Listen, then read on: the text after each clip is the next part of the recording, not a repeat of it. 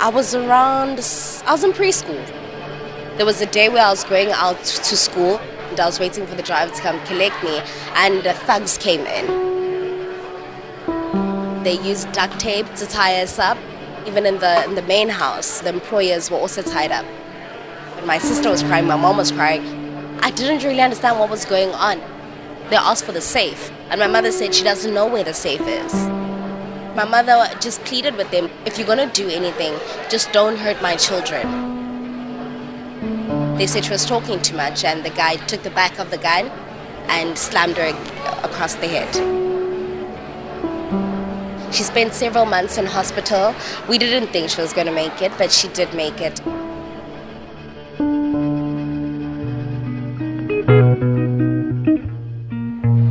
My mother was a domestic worker. I was born into a family of white people. They were her white employers, so she was an employee. I was raised by these white people. The white people were like, we can't stay in South Africa anymore, we're moving to Australia. So for me, when I heard those news, I was excited because I'm like, I'm leaving because they were my family. But that wasn't the case. They were leaving and I was staying in South Africa. My name is Itumeleng Banda. I'm a 21-year-old female and I come from Alexandra Township and in the north of Johannesburg in South Africa. When we moved into the township, all my privileges were gone. We moved into a one-room house. I'm so used to having my own space. I'm so used to showering in the morning, and now I need to bath in a dish. The only thing that didn't change was the fact that I still went to a Model C school. My mother, with every little cent she had, she put everything into my education. I would go home and be like, Mom, at school, this is what's happening, and I don't think I'll make it because I'm from Alex. And she would tell me that, no, you're getting the same education as those people. You go to the school, you speak the same language as them. They understand you when you speak. Where we come from doesn't need to define who we are because our parents can see where we can be.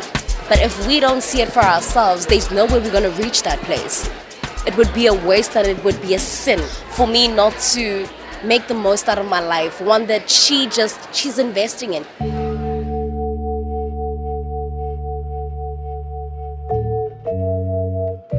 So we're here at the second annual International Congress of Youth Voices.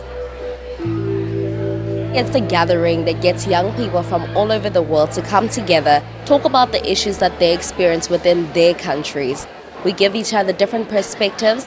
Where we can, we give solutions that the young ones can take back with them home and that they can also implement change within their communities. When I was on my way here last year, I didn't know why I was coming. I was excited because it was my first international trip. I met so many young people who are so passionate about what they do, who know what it is that they want in life. I come from a community and a township where you walk outside and there's no hope at all.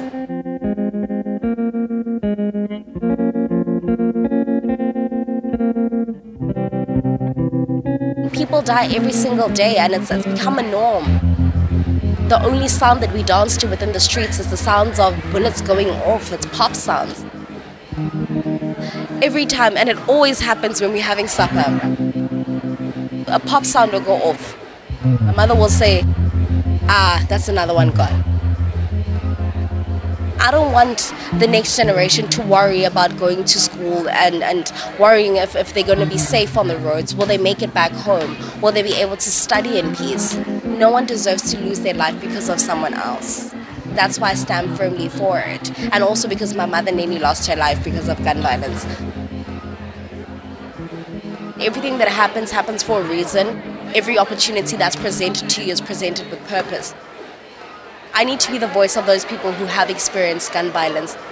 I'm doing it for my community, I'm doing it for my family, and I'm also doing it for the generation that comes after me. Something needs to be done. Something can be done, and it won't happen overnight, but eventually if we stand together and we talk about it, maybe your story can provide healing to someone else's on the other side.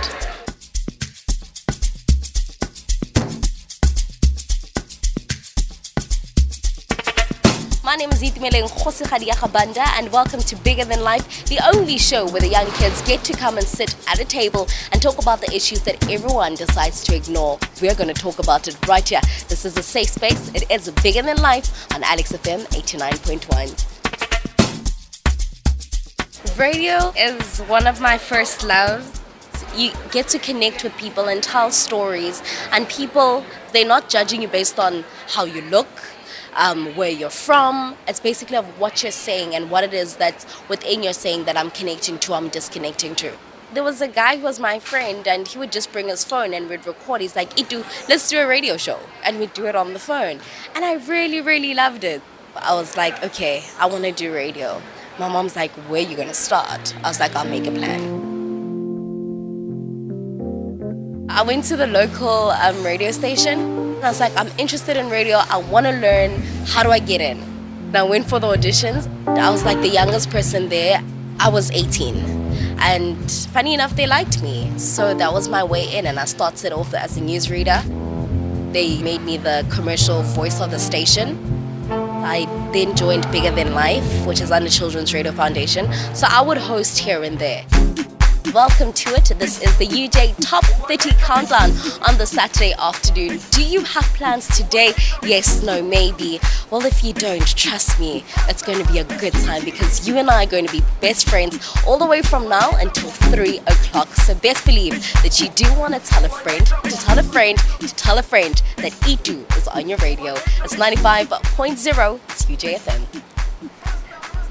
I then moved on to campus radio, where I was given my own show, and it was a music show, so it was a countdown, top 30. When I got onto campus radio, the guy who was the manager then, he would like take me out on dates, and he was like, I really, really like you. The first thing I asked him was, what exactly did I do for you to like me? Because you don't know me. I came appropriately dressed. I don't want to be that girl who gets in because of something that I've done. I want to go in the right way because of my talents. Then he started being really sour towards me, and that's how I lost my job on campus radio. So many women need to do or need to say certain things for them to be allowed into the system and for them to be able to maintain their spot. And I took it as good riddance. I mean, I talk about it today, but that happened. I got over that, and then I moved to Massive Metro, which is another radio station. Do stream us. It's www.massivemetro.com. It was a whole new world. I was thrown into sports. First Touch Tuesday with Portia Modise.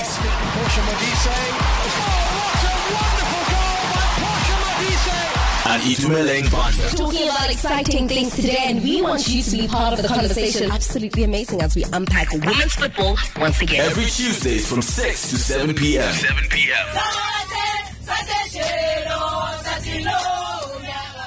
They focus on football only, soccer.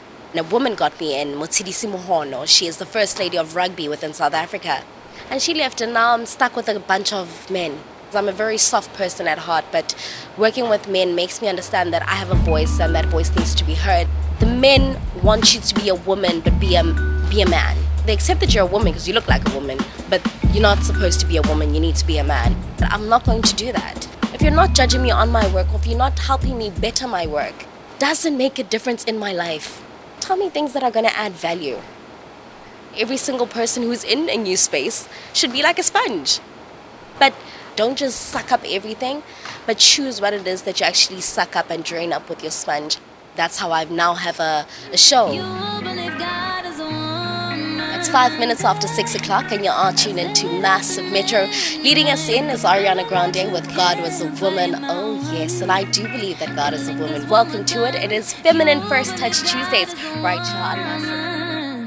I have a show on Tuesday nights called Feminine First Touch. We talk about women football. My idea is to expand it. Don't just limit me to the women in football. Let me talk about the football like the guys. Let me sit with the guys at the table. Let's have a conversation.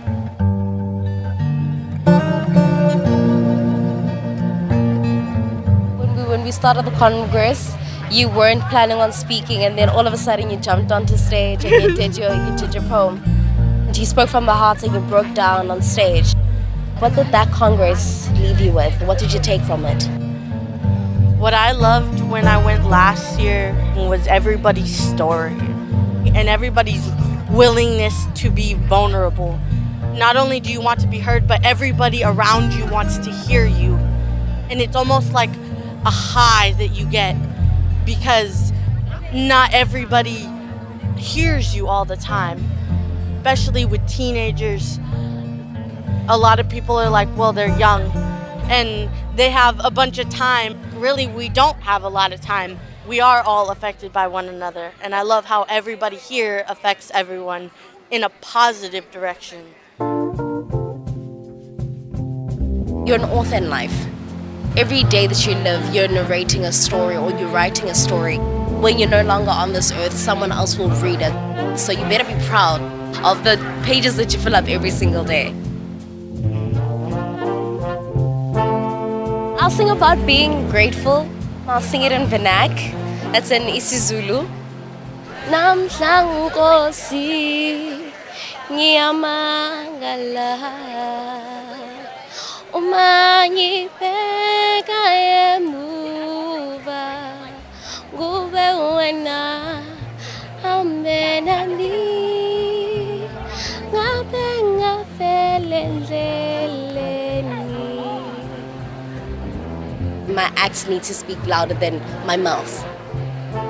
Just do instead of just ramble and be like, this is what I do, this is what I do. See what I do. Come into my world.